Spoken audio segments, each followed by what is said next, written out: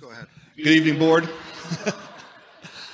I'd like to begin my comments tonight by reading a quote, which in essence is the genesis of all of this Black Lives Matter, social justice, CRT conversations we're having in our country today. Quote, "I am not going to stand up to show pride in a flag for a country that oppresses black people and people of color," close quote. Colin Kaepernick, August 2016. I am the direct descendant of the North American slave trade.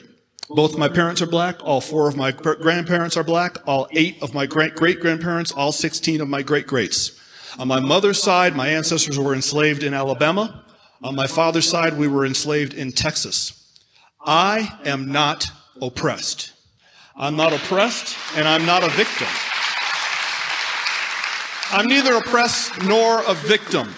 I travel all across this country of ours, and I check into hotels, and I fly commercially, and I walk into retail establishments, and I order food in restaurants. I go wherever I want, whenever I want. I am treated with kindness, dignity, and respect, literally from coast to coast. I have 3 children. They are not oppressed either, although they are victims. I've taught my children they are victims of 3 things: their own ignorance, their own laziness, and their own poor decision making. That is all. My children, we are not victims of America. We are not victims of some unseen 190-year-old force that kind of floats around in the ether. Putting critical race theory into our classrooms is taking our nation in the wrong direction. Racism in America would by and large be dead today if it were not for certain people and institutions keeping it on life support. And sadly,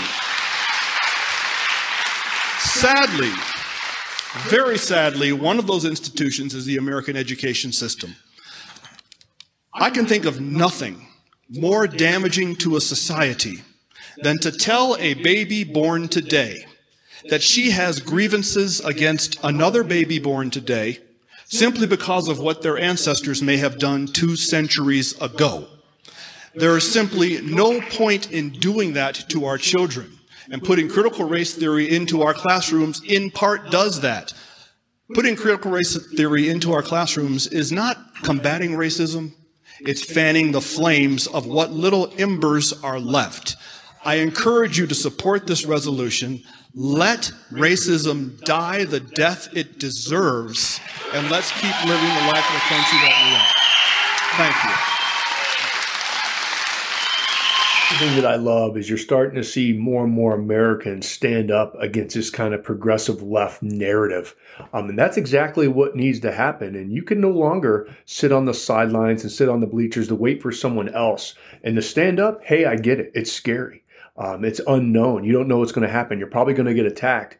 But always remember, evil wins when good people do nothing. And that's one thing that we're witnessing right now is we're seeing ordinary people now do extraordinary things. And they're starting to stand up and go against this woke indoctrination that's happening to our kids. This kind of woke agenda that's starting to impregnate every aspect of our lives, not only our schools, but also our businesses, now our military. And we must stand up as a people to continue to move this country forward in the right direction. We have to get at the helm of the ship, and we must right the ship and making sure that we're getting the right leaders, not elected officials, the right leaders to represent we the people. So the red tsunami is upon us.